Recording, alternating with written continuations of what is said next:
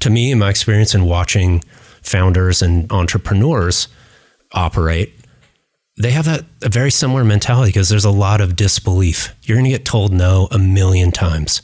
No, not a good idea. No, I don't believe you. No, you're not getting money. No. And you're going to hear that a million times before someone might say, okay, great. Or you're going to have to prove them wrong. And if you're going to prove them wrong, can you do it all by yourself, or you bring people along with you who are going to believe? Hi, I'm Jubin, operating partner at Kleiner Perkins, and I'm excited that you're tuning into Grit.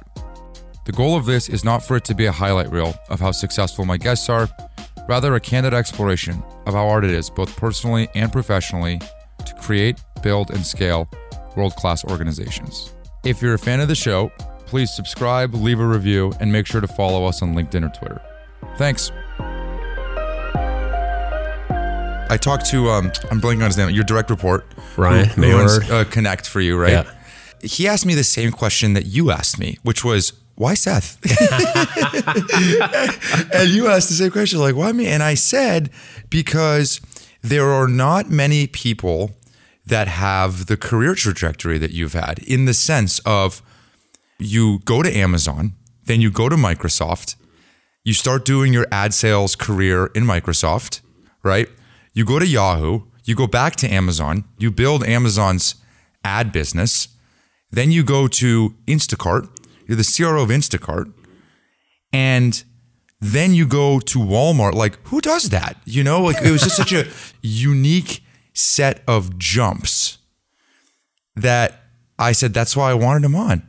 Well, how I got started and really with advertising, digital marketing, I should say, at Amazon the first time around, I was buying. So I wasn't selling, I was buying ads. Like, how do we get traffic into Amazon to shop at Amazon? This was 2000. Yeah, 2000. Yeah. And what got me excited about going to Amazon and working in tech was that during business school, I started my summer internship after first year of school.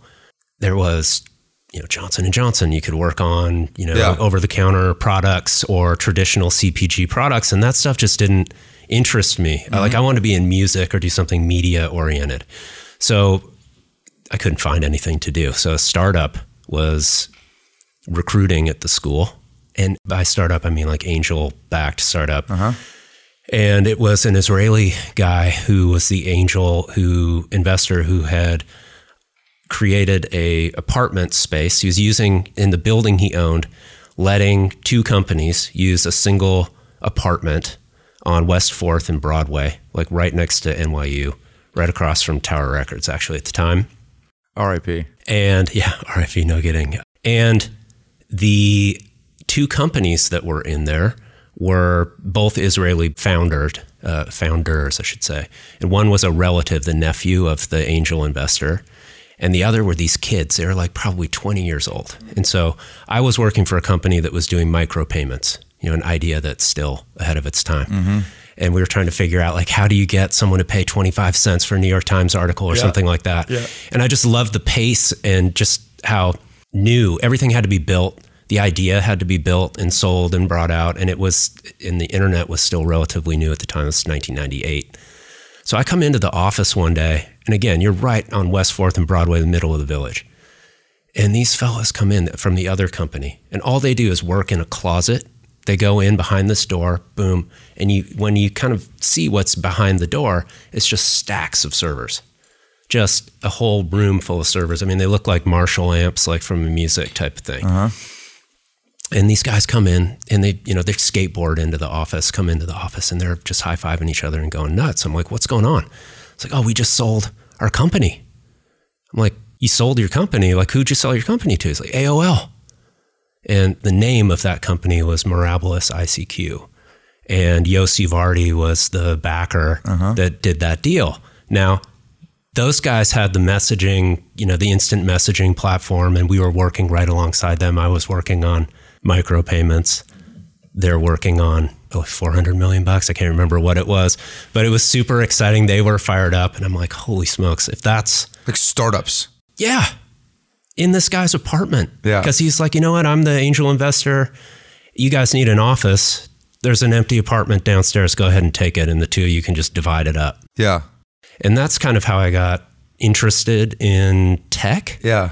And just kind of being in that spot, kind of right place, right time, I guess. And then taking the chance and saying, this is actually, I would prefer to do something like this as opposed to running out and trying to do a more traditional brand management type of role, because that's what I was studying at school. When you went to Amazon, how many people were there in 2000? 1,000? 5,000? Yeah, I mean, it's probably 5, 10. Yeah, okay. I mean, depending on what you're including as the employee base, if it's like people who are working in the warehouse and that type of stuff too. Yeah. But I worked in business development. Yeah. That team was led by Owen Van Atta.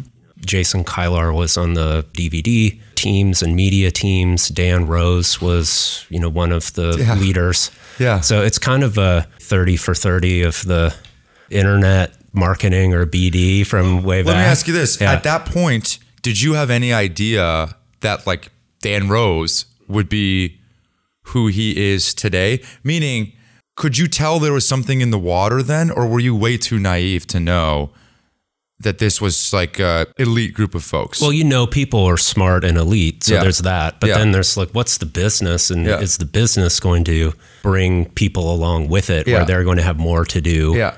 And at that point, I would say, thinking more selfishly, I'm like, is this a place where I want to invest my time? And what am I learning here? And the great thing about being there at the time was that if you were good at what you were doing, they would just keep giving you more and more stuff to do. Yeah. And so the amount of responsibility that you could get just from being curious and learning, because you're making things up, was great. I loved it. I loved the people I was working with, and I could tell that this digital advertising or marketing thing was working. I could tell you when you dropped $1 into AOL or MSN or Yahoo at the time, which is where we were spending the money, that I could, with certainty, someone clicked on that, came in, bought something. Yeah. Like if that is truth and it's something that you can prove, then why wouldn't everyone want to do that if that's the alternative to running some type of advertising that doesn't have that type of attribution?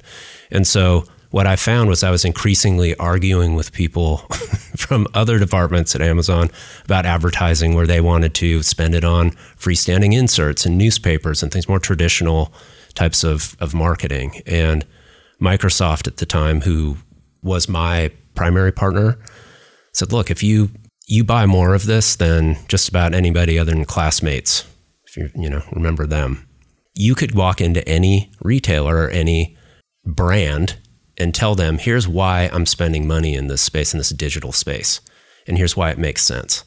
And they would probably listen to you and say, well, we haven't done that yet, but if it was working that well and you're spending that much money on it over there, then maybe we should try it. But that was a sales role, and I'd never carried a bag before, I'd never had a number, and I decided, I'm going to go for it and do it and try it. What was the first job you ever had? Paper route. Paper route? Yeah, for sure. How old were you?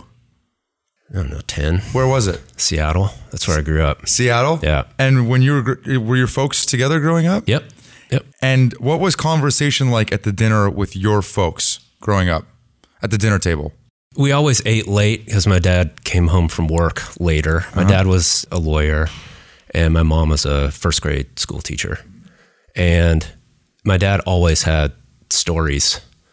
Of course, how was your day? What'd you guys do today? But then my dad's a storyteller and loves telling stories. And so there's always a lot of discussion around, well, what was he seeing or what's current events, his perspective. He'd kind of hold court that way. Yeah. And so my brother, I have one brother, a younger brother, and he and I would, be captive to that. But I look back on it and those experiences were great and formative for me. The amount of time that I've spent out on the road working, doing, different companies and those things, that didn't happen in my family, the family that I've built. You have to find other ways to do that. But those, I wish that there was some way you could translate that to every night I was at home for dinner with my kid. Meaning you're saying with your folks, they weren't out traveling in the same way, so that there was some consistent routine around dinners at home. Yes. And you don't have that. No way. And you have kids. I have one. I have a 19-year-old son. Yeah. And he's out of the nest. He's out of the nest. Yeah. And there was no. Oh, he's back in the nest now. He just came home from his first year of school. Oh, good. Well, and that's part of the reason why I ask is because I believe that a lot gets taught at the dinner table. For sure. Yeah. And you're saying like, well, is there something else in lieu of the dinner table that we could use as some mechanism as parents to teach our kids the values that we want to instill in them? Yep. The challenge is that a lot of it is learned through osmosis, right? Like it's just, what do you and your wife talk about? What did your mom and dad talk about? Sure, there's a line of questioning that I think is probably really important around how did you do at school today? Yep. Were you nice to somebody? If nice is a value, whatever it is. Yeah. But I think that there's maybe that connective tissue through osmosis is gone when you're traveling probably. Yeah. And so do you regret it? I get asked the question about work-life balance and like how, and there just isn't one. I'll speak for myself. I don't think there's a way that you can balance them and do everything at the same time. At least I haven't been able to do it. Those are hard trade-offs around if you want to lead a team or you have a global role. Like how do you do that and do things like be at dinner every night? It's impossible. It's impossible. And if you tell people that it's possible, then I just don't think that that's truthful. If you're honest about it and acknowledge, all right, well, if I'm not at home for dinner every night, what are the things that I do to manufacture that at time that I can get with my wife or my son to have that, or the family to have those types of conversations? And I'll tell you, Jubin, like a lot of the time, my son played competitive sports and you're driving around here. I could drive him to, like some of the places out east, like Stockton. Mm-hmm. You're in the car for an hour and a half and you can talk with your kid then and have a pretty good conversation there. I mean, I made sure that I would have time to manufacture those things, but maybe not in the traditional dinner table sense. And when you're taking on these bigger, because every role feels like it just grows in scope. Mm-hmm. And I think as it grows in scope, it means you're more busy usually, right? Yeah, sure. Yeah. And also like away from the house probably in a lot of instances. Does it cross your mind? Like the trade-off that I always make, and it's different because I don't have kids at home or anything, but it's like I have been pre-wired to achieve. It's just how I am. Mm-hmm. Not just professionally, but in all aspects, like it's just how my brain works. Yep. And so the idea of not pushing the boundaries of achievement or what I could be or what that potential may be, it's never even dawned on me. I wonder for you in these moments of like, hey, we're going to take your North American role at Amazon and make you a global VP. Do you have it in you to be like, no, can't do it? Well, I'm wired the same way. And I want to know, like, it's important to me to know what's the limit or the boundary. And I've had experiences earlier in my career where I would say, maybe I didn't believe in myself about taking the role, or I'm not ready to take this role, or I did something because I just didn't have enough belief in myself. And I changed that. I just made the decision. I'm like, I'm not going to let someone tell me I'm not capable of something. I will learn it. I will do something to get better and have the skill set, prepare myself for that role. But 100%, there are things that, from a global perspective, at the time, I'd never had a global role before. What an awesome opportunity to go and learn about how business gets done in the EU5 or in Asia. And for me, selfishly, that's great. Professionally, awesome. There's all sorts of different learning that I can have from that experience. And I'm wired that same way, where I'm going to push and keep going until there's something that I've learned enough, or I want to take these things that I've learned here and apply them somewhere else. And it's okay to not just continue to be bigger or more, or just keep pushing in that sense. But it's the learning agenda for me as opposed to the size or the scope that's most important. And that can take you to a new city, or it can take you to a new company. And in my experience, that type of change, or when you're making that change, there's tons of learning and good things that happen. There's also disruption that occurs. You have to move your family somewhere, or you move to a different city, or you have to learn a new culture, or you work with new people.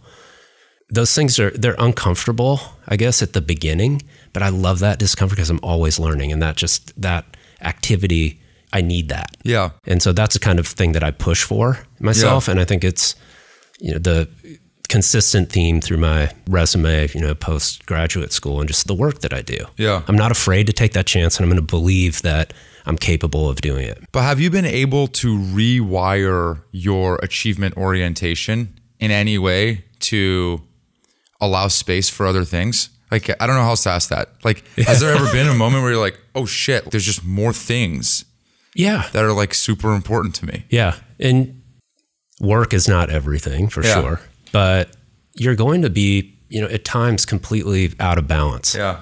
At least I am. I'm fine being overweighted on life at times. Yeah. And you just have to carve that time out. And like, I have to remind myself and recognize that, hey, you're doing these things and you're doing a ton of them. What are you neglecting? Are there other things that you need to pay attention to, or things that would be good for you that you want to do? Yeah. That, if you weren't doing these things, you could go and do. You know what I hear a lot from folks in the younger cohort, like in my group, is that, I'm traveling a lot now. I'm paying those deposits down so that I can take those withdrawals out later. And I wonder from your perspective, like, is that real? Like, did you tell yourself that story of like, oh boy, like I'm putting this in now so that later I get to work from home, They're all situation dependent. Yeah. I think if you're putting in those experiences, like I'm going to put in all the travel, I'm going to do these things, or I'm going to work really long hours, or I'm just going to immerse myself in this topic or activity, you're likely doing it because you want to improve yourself, or you're doing it because you want to learn something and you have your eye on something, another step. And so I'm certain that there are people who say, okay, that's enough. And I'm like, I've done it and now I'm going to stay. I just like, for me, the learning component is like, so the intellectual curiosity, that exercise for me, really important. Yeah. So even if it's downtime, I'm like, that's still important to me. I can't just be, sitting on my back. Yeah. But for me, all of that work that I did and all the work that you just described or gave an example about led to more opportunity. So then you're like, okay, well, do you want to try that? Yeah. Because you've earned your way up to that spot, or someone's going to say, you know what, we need that over here and we need that energy and you need to come here and do it. I recognize that that's not everyone's journey or everyone's choice. Like, other people are going to make different choices about that stuff. Do you have any triggers or signals internally, like when your learning is saturated somewhere? I'll give you an example from me.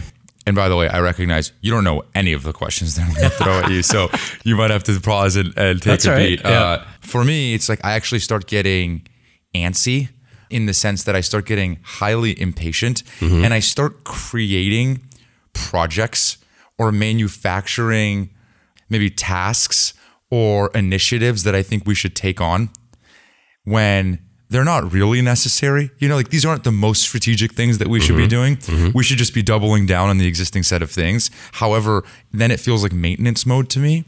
And maintenance mode is like my nightmare. I can feel myself when I feel like my learning is saturated is when I'm almost creating things that I'm like, this actually isn't the top priority. We should be doubling down on this. Does that make sense? Yeah, no, that's my trigger. Yeah, for me, I am achievement oriented in the sort of classic salesperson way. In that, even if there are tasks that are repetitive, or you feel like, hey, I've done this now a couple different times, I love seeing the results and the output. Like, that to me, taking something that you did, a body of work or a set of tasks that you've done, even if you've done them before, if you can then see, oh, these results are coming in, or like, I like that output, that keeps me going. It doesn't keep me bored. There are occasions where in jobs that I've worked in where I've said, okay, look, I check in with myself more on a time boundary where I'll say, okay, 2 years you're learning the role, really finding your way around. Then you have to re-up or, renegotiate with yourself and recommit. Like, am I here for another 5? Because that's where, I can see my path here. I know what I need to do. And I find at the end of that 5 years then, in 2 places, I've said, here's what the future is going to be. I know what this is. I could keep doing this. And it might be the same thing. It might be a little bigger. It might be more people that you're managing. But it's the same type of skill, and the result is less the things that you're going to do are not going to have the same impact that they did on the 5 years that you spent bringing them up to here. So take that and go somewhere else and see if you can do those same things. Even if they're similar tasks, you can run that play and you can do it in a different set of circumstances or a different corporate culture for a different business and then see things happen. I've done that at least 3 times. Part of what strikes me and part of why I asked the question is because it felt to me like when you joined Amazon, again, I guess you rejoined Amazon, the ads business was very nascent. And then you spent, call it 7 years, and it's cooking by the time you leave. And then you leave. You did all the hard work building a business inside of Amazon that was then printing cash. And then you leave like right when... But the fun part, Ruben, the fun part's the build. You know, back to the check-in point. But are you thinking about that when you're doing it? Like in hindsight, is it easier to say that? Meaning, are you not thinking about when you're building like the outcome? 100% I'm thinking about the outcomes. Yeah. But in that case, there's so much momentum in that business.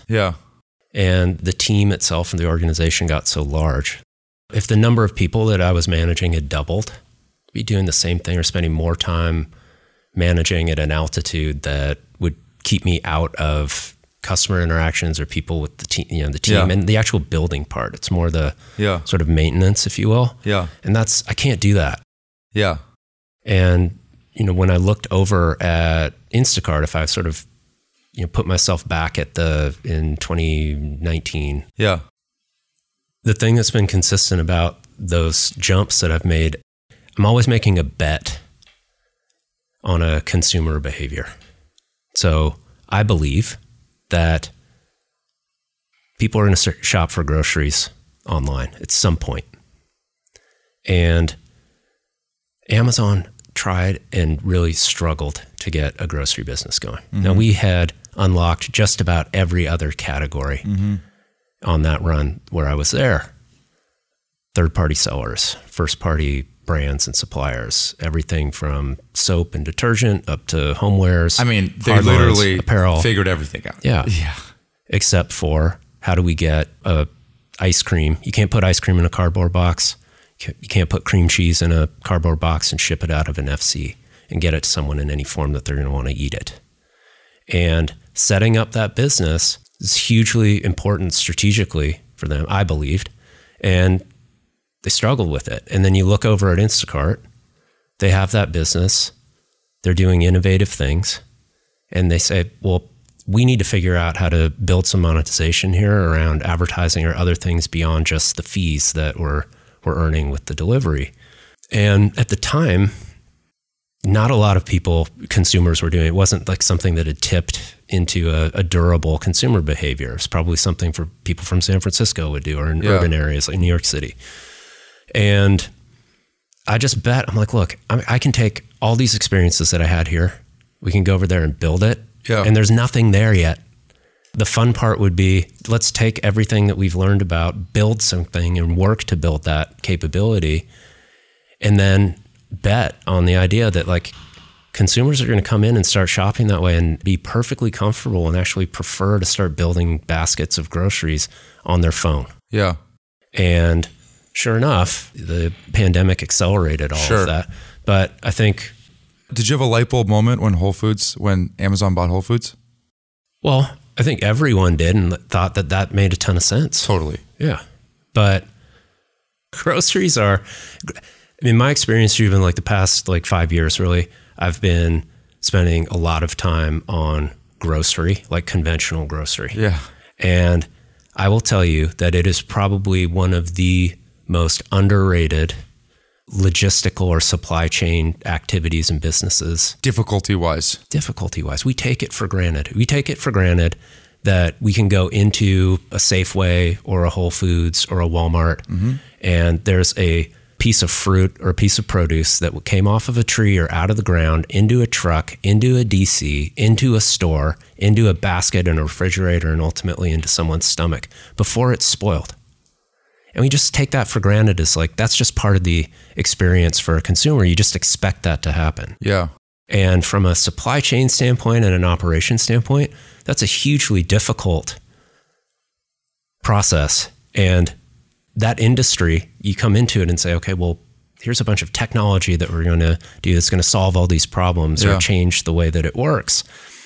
And I think there's this assumption that it can improve so much of the process and that they've been doing it wrong for so long. I'm like, I have a great appreciation now for how those stores are operated. Yeah. And the types of people that operate them. Yeah. And I just think we, as most business people, just take that for granted.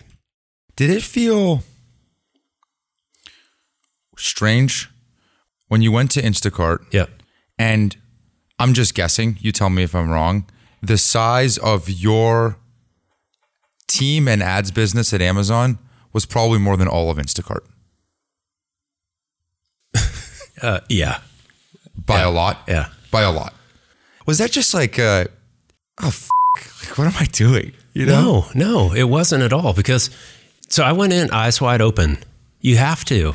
To make that, it's like, well, why would you ever go and work there? Like, because if you believe, like, I had just a lot of conviction around the idea that consumers are going to start shopping for groceries that way. Yeah. And if someone can figure out how to profitably deliver that service and that expectation that the consumer has around freshness of grocery, that's going to be a very durable business model. And so that's what got me excited about it. So I wasn't thinking about, well, I used to manage, 1,500 people over here, and now there's 1,500 people with this entire company. Yeah. But no, like the fun parts, like what are we going to build here? Are we going to build a team, first of all? Yeah. Get the right people in here and the right skills. And then people that have the same level of passion and conviction around setting up the business. Yeah. That is hugely invigorating, especially when the alternative is, or where you came from in the last year and a half, like in my case, was sitting around in a room, reading 6-pagers and managing the business from, way up here. Yeah, totally. Yeah. So I loved it. Yeah, I agree with you on the creation side. One of the ways that I describe it is that I've always found it much more rewarding making money rather than actually having the money. Does that make sense? Does that make sense? Even though I always think I want the actual money, I always in hindsight look back and I'm like, God, trying to get there was actually the fun part. Not the paycheck. I don't know. It's a kind of a weird parallel, but I think about that a lot. That could be a bad habit. I love the build though, Jubin. Yeah. That's it's the climb. Yeah. Yeah, I agree. I totally agree. You got there in November of 19 and 3-4 months later, COVID happened. Yeah. I don't like to talk about COVID that much on this show. It's just like kind of a depressing topic of time. Yeah. But the business at least doubled. Probably way more, like 5x'd that year.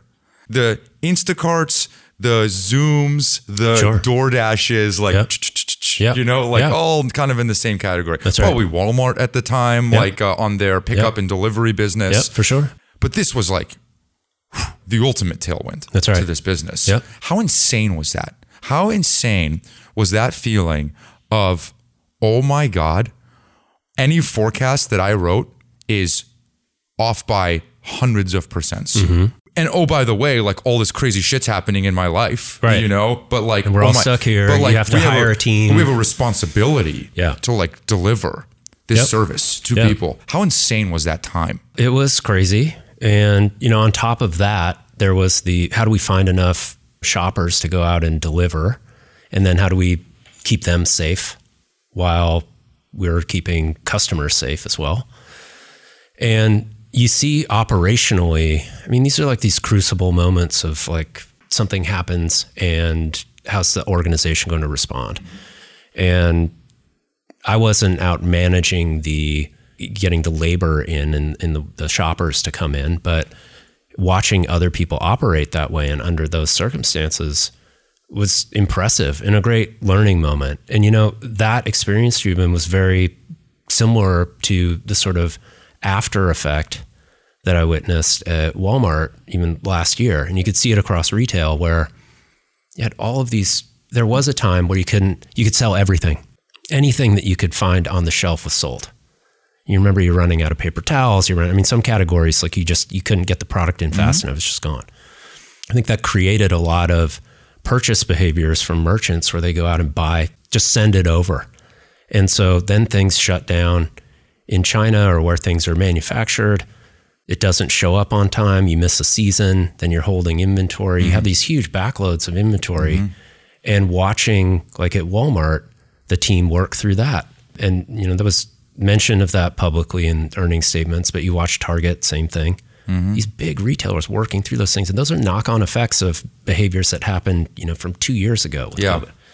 And it's that same type of, like, how are you managing in this crisis to figure out, like, what do we need to do? Because we've never seen this before. Yeah.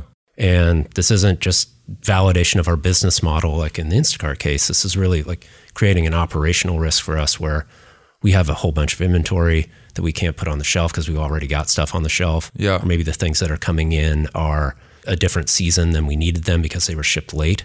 So watching the merchant teams and the operational teams at Walmart work through that, for me as an intellectual exercise, was incredible. Must have been insane. Yeah. We talk about some of them publicly in terms of like, well, what are your inventory positions? And those are things that analysts look at. But being in the actual, the room when we're talking about all these things, watching it happen was really, very impactful. If you could explain sales to an alien, how would you succinctly describe it? To an alien, geez. Sales to me is about storytelling and about influence or persuasion.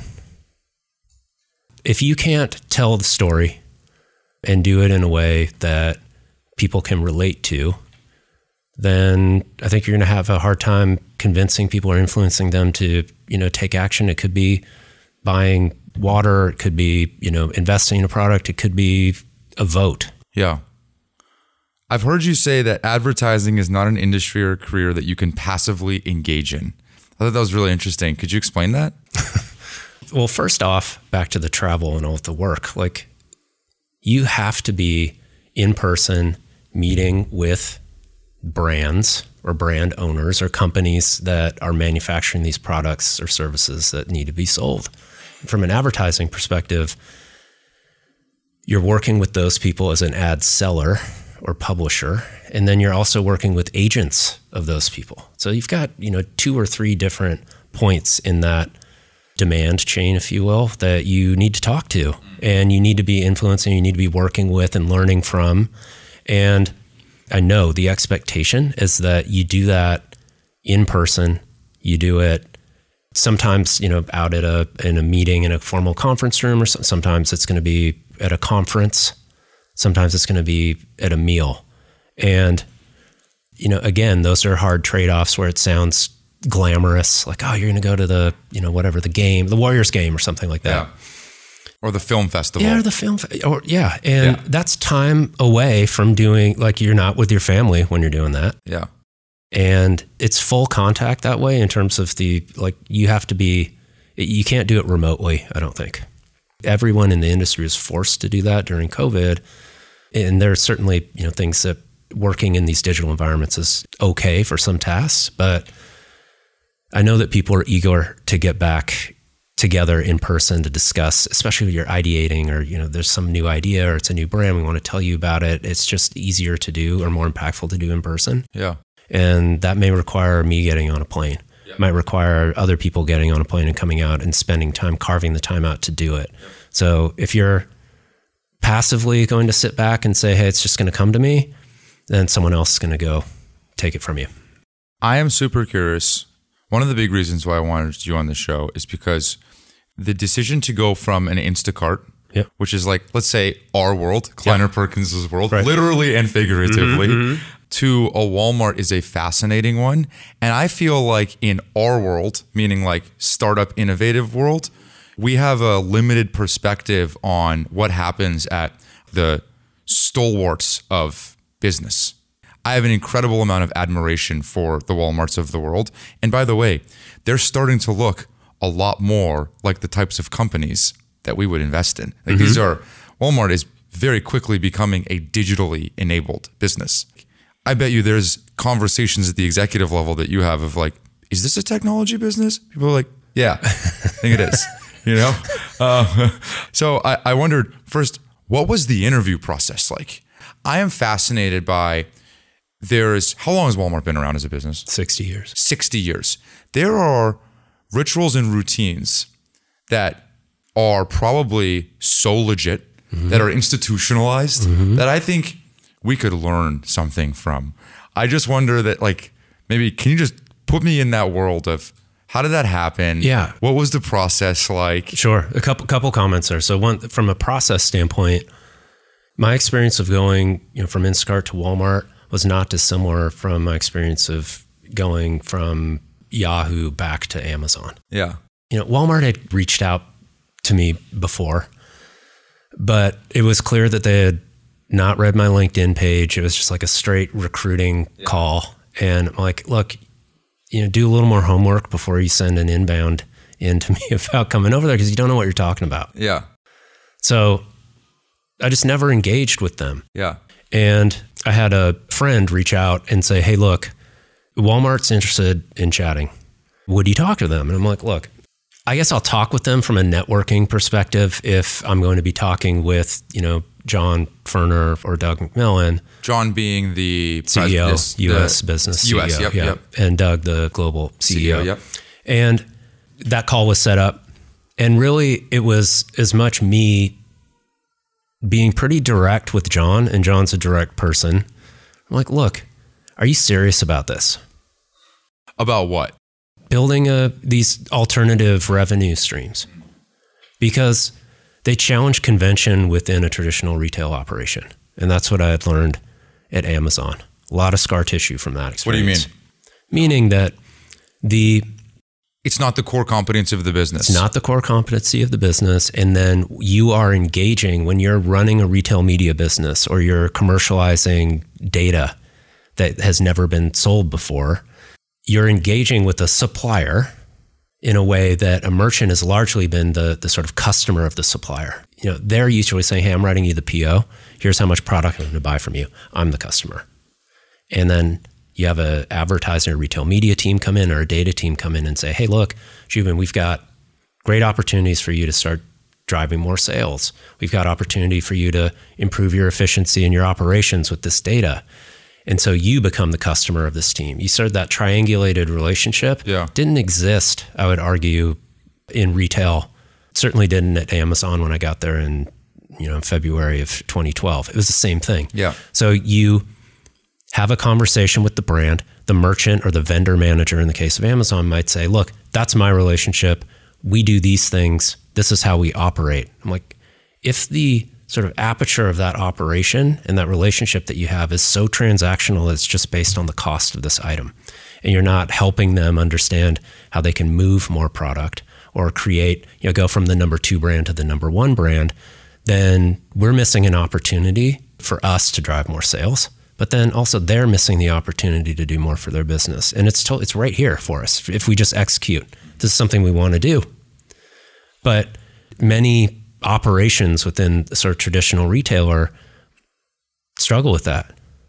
It's just not something that they want to do. So that, to me, in my experience at Amazon, lots of times like, hey, don't talk with them. We're in charge here. Right. Don't go in and sell them anything advertising until we're done with our negotiations on these things, on these other contractual items, or what we're, negotiating a price on what we're buying or an amount. And I'm very much of the belief, have been when I was there and still am, that the lines between trade marketing and merchandising and advertising are getting very, very blurry. And there's going to be just one sort of pool of funds to do business with these retailers, and the places where those funds drive the most output in terms of sales, those are the places that are going to win. And that was a long road at Amazon to get to that spot where it was like, okay, this is something we're going to embrace. Yeah. And we're going to chase and make it grow. You wanted to make sure you didn't fight that fight again. Yeah. But I knew I was going to have to. It was just whether I had the air cover from up top to say, this is strategic. Yeah. We're going to power through. And they obviously convinced me of that. And we're making really good progress. And that's the fun part about it, is that the scale is so large. Even like you talk about why you would be interested in a big Walmart type of thing as opposed to these startups, or how they might be similar. We have 4,700 stores in the U.S. We might be 30 to 40% of revenues for some of these very large companies from a just total revenue standpoint. And it's humbling to go out and be in the stores and see how much of that product moves and how many people come into the stores and shop and how they shop. But the interesting thing about the cultural stuff that you had mentioned is that you would be surprised, I think, if you spent even 2 weeks at Walmart on the ground in headquarters, or even as an associate in a store, that it's a founder-led business. And you would see like, oh, there's the same things that we see around these startups where you have someone come in who's the founder, who's very charismatic or very convicted around what they're doing and building, that even 60 years later, those things still endure. They do. Yeah. There's Sam Walton influence all over the business, whether you're in the store working on a register, or you're back doing the Walmart cheer before you get the day started, or you're at headquarters and you're sitting down and we're negotiating or trying to decide on a controversial strategic topic. Yeah. Do you go to the stores? Of course I do. Like, do you do the undercover? You're not undercover. Undercover Seth. You're not undercover. No, and the store walks are great. What do you do in the store walks? I've been in store walks with Doug and with John and other leaders across the business. They walk in and they become operators immediately. And that's the thing. Many people that I work with have been at the company for 30 years. Yeah, totally. Yeah. And they've only worked at one company. And maybe they came up off the register, they were unloading trucks, or they were doing something to get started, and then they just sort of moved up the ladder into more larger positions of leadership. But you go in and you look, are the floors clean? Is the parking lot clean? What's the back of the room look like? Like how many delivery orders are being staged? Like, I'm not dialed in enough in my own physical retail skill set yet to know instinctively, like, boom, I have 3 things that I look for, and then I know whether the store is running well. Yeah. When I go on a store walk with John, I'm like, what are you looking for? He's like, there's 3 things I know I'll go and check, and I won't share them because they don't, they kind of don't want people to know. Of course. It's like, there's 3 things I know that if these things are in place, these are the things that you watch out for. They're important tells and whether the store is being managed well. Yeah. And they're fun to go on because you do get to interact with customers who are, they're shopping and they come up and offer you advice. They know that you're not secret at all. They're going to see you're wearing your badge. They're going to come in and say, hey, do you work here? Let me tell you something. We need more of these baskets. Or I would love it if you carried this product. Or I love coming in here because the person, so-and-so works over there. And I love coming to the store. You get that feedback from them very real. Yeah. And that's different than the experiences that I've had at, totally. In a marketplace where you don't interact with the customer necessarily. Yeah. Or, Amazon where it's basically sent out. So you don't have that interaction unless it's someone, with the person that's delivering the package to you. And I wonder when the feedback is delivered, I put myself in our world where founders and founder type businesses, every detail matters. Yep. Like, you show me a founder in at least the KP portfolio, I'll show you someone that does not miss a single detail. Right. Nothing. Yeah. Obsessive. Yeah. Like unhealthy obsessive, And I've always thought that it's really hard to balance this thing of caring about the details to the point where everyone understands the bar, the excellence bar, but also not coming in from their CEO throne and shitting all over what people are well-intentioned, right? Right. So I guarantee you there's probably an art that has been, it's a great leadership lesson for me because watching Doug McMillon get on his hands and knees at a store and start pulling apparel forward because that's the way it should be merchandised, and teaching like that. And in a way where he's not throwing a bolt of lightning down from a mountain or scolding someone. He's like, look, this is how, let me show you this. Do these things. To me, as a leader of, 1.3 million people, here in the largest private employer in the United States, you have people that are in that store who are probably scared to see someone walk in and then start looking around and operating. But he does it in a way, and John Furner does the same thing. They do this in a way where I was a store manager. I used to do this. Let me show you. Do these things. They'll improve the customer experience. They'll help you with a better store experience. How do you take that as someone who could come in and just start firing off all sorts of, do this, do that, boom, boom, boom. And maybe I'm certain that at one point in the company, there were probably people that do that. And there probably still are today. But if you're operating at the level where John or Doug are operating, I think it's really impressive and a good reminder. Like you're teaching moments here with people, and like how you lead. Everything that you do is observed and interpreted and picked apart by people who are there. How you show up really matters, and they don't have any airs about them at all. Yeah. They become store operators. To me, it's really impressive. The other lesson I kind of take from this, or maybe the other parallel that I draw to my world, is that our best leaders are deeply, deeply product oriented, meaning they are steeped in understanding the product and the way that it solves problems for customers. And in some cases, that means that they're the technical founder that hands on keyboard wrote the piece of software that now is the backbone of their business. Or in other cases, they're the end user of the product every day, like Parker at Rippling. They're a payroll and expense management company, amongst a bunch of other things. I don't want to sell them short, sorry, Parker. But nonetheless, Rippling's a 1,000+ person company now or something, and he approves every single expense. He does. He's steeped in it. It kind of reminds me of also why probably there's so many people whose heritage is Walmart that grow up and are still at the company because they're steeped in understanding every facet of the business, the product that is Walmart. Yeah, I would agree with that. And that tenure is really important, especially as an observer. I've been here for 1.5 years in role, and I didn't have an experience. I didn't grow up with a consumer experience at Walmart. I grew up in Seattle. I'm a native, Northern Californian. I went to school in New York City. Like, there weren't Walmarts around. I can't say, oh, there's this is how the store operates. This is what I expect.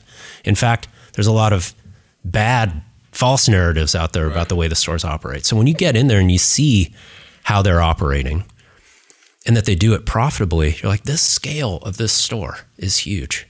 And how people are operating there, you have to know. A lot of it is art form. As much as there's the science and the numbers, like these are the things we're measuring you on, you have to know that when you see this, you do that. Like you pattern match across all these different stores, and you get that from being in the store 24/7. Like, what are you seeing here? I've seen that before. This isn't new to me. We respond these ways. This is what you do when you do this.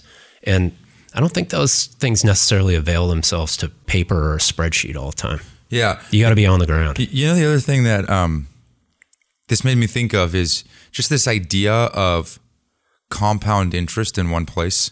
Meaning, in my world, there's a lot of just jumping. Yeah. You built, 8-9 years of career at one place in Amazon. And then, in fact, a couple of years before that too, almost 10 total. Yeah. Like, there's something just to be said about compounding in one place. These folks that have worked at one place for so long just continue to reap the rewards of the social, political, knowledge capital that they continue to accumulate over time. I just think there's something to that. Yeah, I think but it cuts both ways.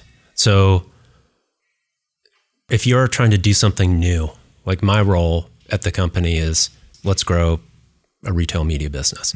Let's create a new business around data signals. Let's go out and create a membership platform. Those aren't things that the company has a lot of history in. So when you bring someone in from outside, you say, okay, here's what we need to do in order to build a retail media business. It's like, well, I've been doing my business functionally for 30 years in the same place. I don't want to do that. I don't think we should do it. So how are you going to convince that person that you're right? And so you need that sort of belief from someone else, whether it's a peer or you're, in this case, the CEO, to say, look, this is what we're investing here. We're going to go and do this and build it. In an environment or in an organization that doesn't have a command and control, like single-threaded design, then back to the full contact nature of the business, like you got to be there in person, because because I'm going to have to work with you. I can't just tell you what to do. We're going to go and do it. That's a single-threaded organizational structure. We're heavily matrix. So you're buying all the product. I'm trying to sell stuff to people that you're buying it from. If we work together, we can get this bigger outcome for customers. It'll be better for customers, it'll be better for the supplier too. But you have that compounded interest or capital, but it can also, you're just going to keep doing things the same way you've been doing them for a while too. You run that risk.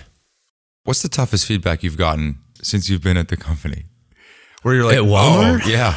Or just in your career. Like, is there a piece of feedback that you're just like, oh, yeah, that hit home? Yes. And this one, it's true.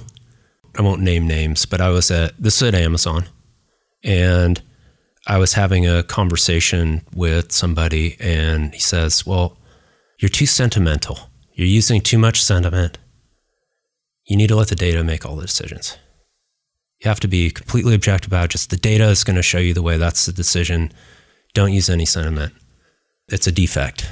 And I thought, okay, how many defects do I have? And having someone tell you that, and you own it. And I'm like, okay, culturally, I get it. I understand that. But I've thought a lot about it, Jubin, because my immediate response was, look, you're asking me to go, or you're asking 1,500 people to go take a hill or take a task on that seems impossible. How are you going to get those people motivated and see their way to success without introducing some motivation or something that's going to get them excited? Some belief that they can actually go and do it. You could just spit the piece of paper out and say, go do this. That's what machines do. That's the goal. Take the sheet of paper, go and do it. But these people are not going to operate that way. Most of them won't.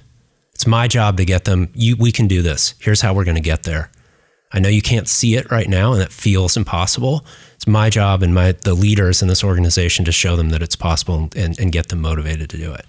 And I don't think that was too influential on my boss at the time because he's just like, whatever. Of course you're going to say that. You're a salesperson. But when I came into a different culture and started working really in grocery stores are people-oriented businesses. There's a reason why there's someone at Walmart at the front door greeting you when you come in. There's a reason why there's a person at the cash register. There's a reason why there's someone wandering around in the aisle stocking product. And that gives the consumer some confidence that, hey, if I have a question, I can get an answer to it. Or these are people in my community that work here and they're part of my community.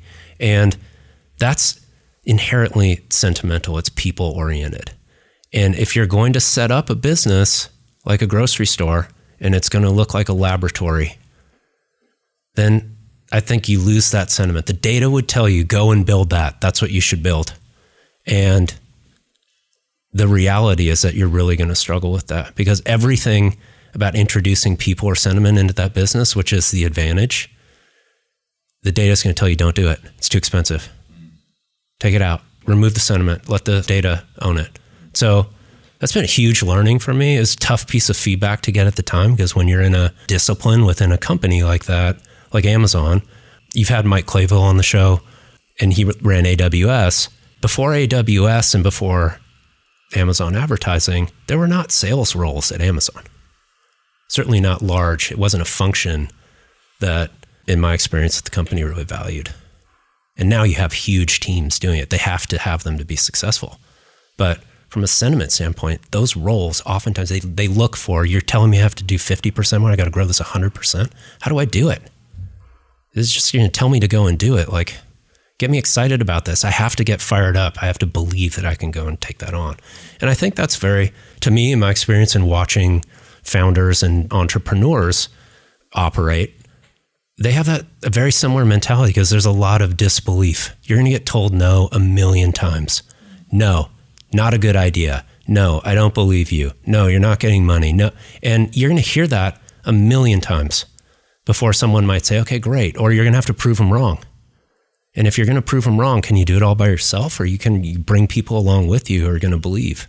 When you bring people along with you to some of these different places, like as an example, like your team has followed you quite loyally, which is impressive. Yeah. How do you tell them you're leaving?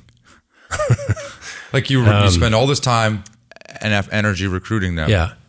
Well, look, part of the leaving part, I'm pretty straightforward about it, but leaving, I'm hoping that in each case where I've left, it's created opportunity for someone else. Like, we're not doing the same things that we were doing before. Totally. We're doing bigger things. We're doing better things. And there are plenty of people who I have a ton of respect for and work very closely with and recruited that haven't come with me to other jobs, or they've gone to other places and done great things. That to me, I don't want to say I don't care, but like they're ready. They're ready to do something and they're going to be better for me leaving. Or, if I enjoy working with them too, and I think we're working on something and there's great opportunity over here, I'm going to go and recruit them. That's been a critical part of my success as a business person. It's not just me. I can't do all this stuff. And that's why if you look like some of these places that I've been, I know they're great people. I love working with them. They make me better. And if there's more to do, get over here. Let's go. Let's do something. Like they share the same mentality around building. And I wouldn't be where I am, Jubin, without those teams. Like I couldn't just drop in somewhere and do stuff myself. On your way out, have you given handwritten notes to folks? Oh, of course. Yeah. What do you mean, of course? That's not of course. Well, I don't just do it on the way out, but like when's the last time you got a handwritten note? It's been a long time. Okay. I write them every year at the end of the year. Okay. And do people comment on them when they? Oh, yeah. Yeah. And by the way, it takes a long time. It does. It does take a long time. But I think people, recognition is important for people, and not just like compensation recognition or like awards that you're winning, but sending you an email saying you're doing a great job. Great. Okay. Bank it.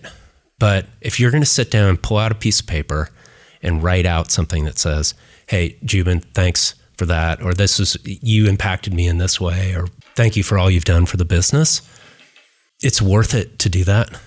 To me, that recognition goes a long way in terms of, again, motivating people. You can call it sentimental, but I do it because I think it's the right thing to do to recognize people that way. It takes a lot of time, sure, but like every note I've sent out, not everyone, most of them, someone will come back and say, hey, I haven't received a handwritten note from anyone than maybe my grandmother in the last, year or two for a holiday or something like that. So it's definitely old timey, but I think it's impactful. You give your teams books to read? Yeah, for sure. I love reading. Yeah? Yeah. Tell me more. What books? When? What are you trying to get out of it? Well, how do you review it with them? So, at Amazon, you read a lot, all the narratives and 6-pagers and all those types of things. They express things in long form narratives. And so I found if you're going to write or read, that being able to see the way other people write, or the way, read different, just the way that you're reading, the types of things you're reading is just an important muscle to develop. So I would read fiction and nonfiction. So it's not just like business books and that type of stuff. But gosh, I got asked this question last week in a session with the team of managers, and the two books I gave, one was The Goal. I love The Goal. And the second book was On the Shortness of Life by Seneca. So those two books are hugely impactful to me, like personally, from a business standpoint. The Goal and The Theory of Constraints, like, the way that it was, the narrative and sort of the novelization of the topic is a little corny, but the point is like, what, from a constraint standpoint, like what are the bottlenecks? How do you remove them? That Theory of Constraints is like hugely important to the way that I think about business and building and just how you're going to set things up to scale. The Seneca stuff, I found that book 10 years ago, maybe. And I wish that someone had shown me that book 20 years ago, back to time management and balance and things. So the notion that time is the one thing we all have equal amounts of, in a day in any given sense, but like you throw it away, you waste it. If you're not careful, you're super protective with your money, but you throw away your time. And the time might be the most valuable resource that you have. That book, it's like 100 pages. The name of the book? On the Shortness of Life by Seneca. It's awesome. And I read it every year. And you so, do? yes. And it's something I can just revisit casually. But when you're talking with I think I was talking with like a bunch of new people managers or relatively new people managers.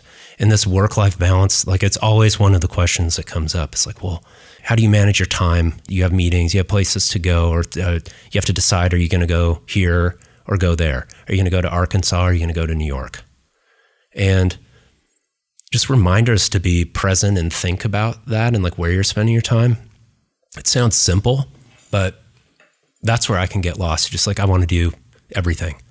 And then you turn around, it's like, well, now I'm overcommitted, or I haven't done the things where I should be attending to them, or I could be more balanced over here, or overweighted in one other area to compensate for something else I've been spending time on. To me, it's a very powerful reminder. Yeah, I think well said. Are you going to Bentonville now? Yeah. Oh, yeah. All the time. I'm there probably at least 1 week out of every month. Headquarters. Walmart headquarters. Yeah. I bought a house there. You bought a house there? Yeah. I'm excited about it. Look, Northwest Arkansas. You're going 1 week a month? Yeah. At least, yeah. I'd encourage everyone to go there. I'll meet you real there. Natural beauty. Let me walk a Walmart with you in Bentonville. And if you mountain bike, yeah, they have the best mountain bike trails in the U.S. Yeah. There's been a ton of investment around that. There's great restaurants. There's cultural things too, a great art museum. You have the university 25 miles to the south. You want to go watch an SEC football game or something like that. And the natural beauty of that area of the Ozarks really pretty impressive. So I've actually been really surprised. I've liked it quite a bit.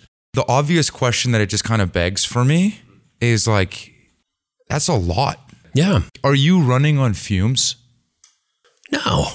I mean, there are times when you're going to be running on fumes for sure. Yeah. But then like, okay, what are you going to do to, refuel? Yeah. Like tomorrow I'm going to go, I love going to the desert outside of Joshua Tree. Yeah. That's where I'm headed tomorrow. Yeah. I'm going to go down there, meet my wife, my son's in town. We're going to go hang out down there, hike. Yeah. Be outside, go see some music. That to me is like refuel. It's awesome. Yeah. But then I know next week, boom, I'm on a plane where I'm going back out and I'm in Arkansas for 4 days. Yeah. And I'm locked in when I'm there. So, but yeah. I mean, that's not unique. No. Like people do that. That's what you do. Yeah. Yeah. I think we've lost the script a little bit on that, but yes, that is what we do. Yeah. Did I appreciate you doing this? I conclude all these things the same way. The first is, are you hiring? Yes. What are you hiring for? Do Everything. you have to go to Bentonville to work for you? No, you don't. So first answer, yes, I'm hiring. Okay. I'm hiring a lot. But you can live in New York. We have offices in New York. We have offices in Chicago. We have offices in San Francisco, Bay Area, Sunnyvale, San Bruno. We just opened an office in LA. And we have the headquarters in Bentonville. So it's kind of choose your own adventure in terms of where you want to work. And then we have functions, everything from advertising sales, like retail media, all the way up through management positions, data, and membership.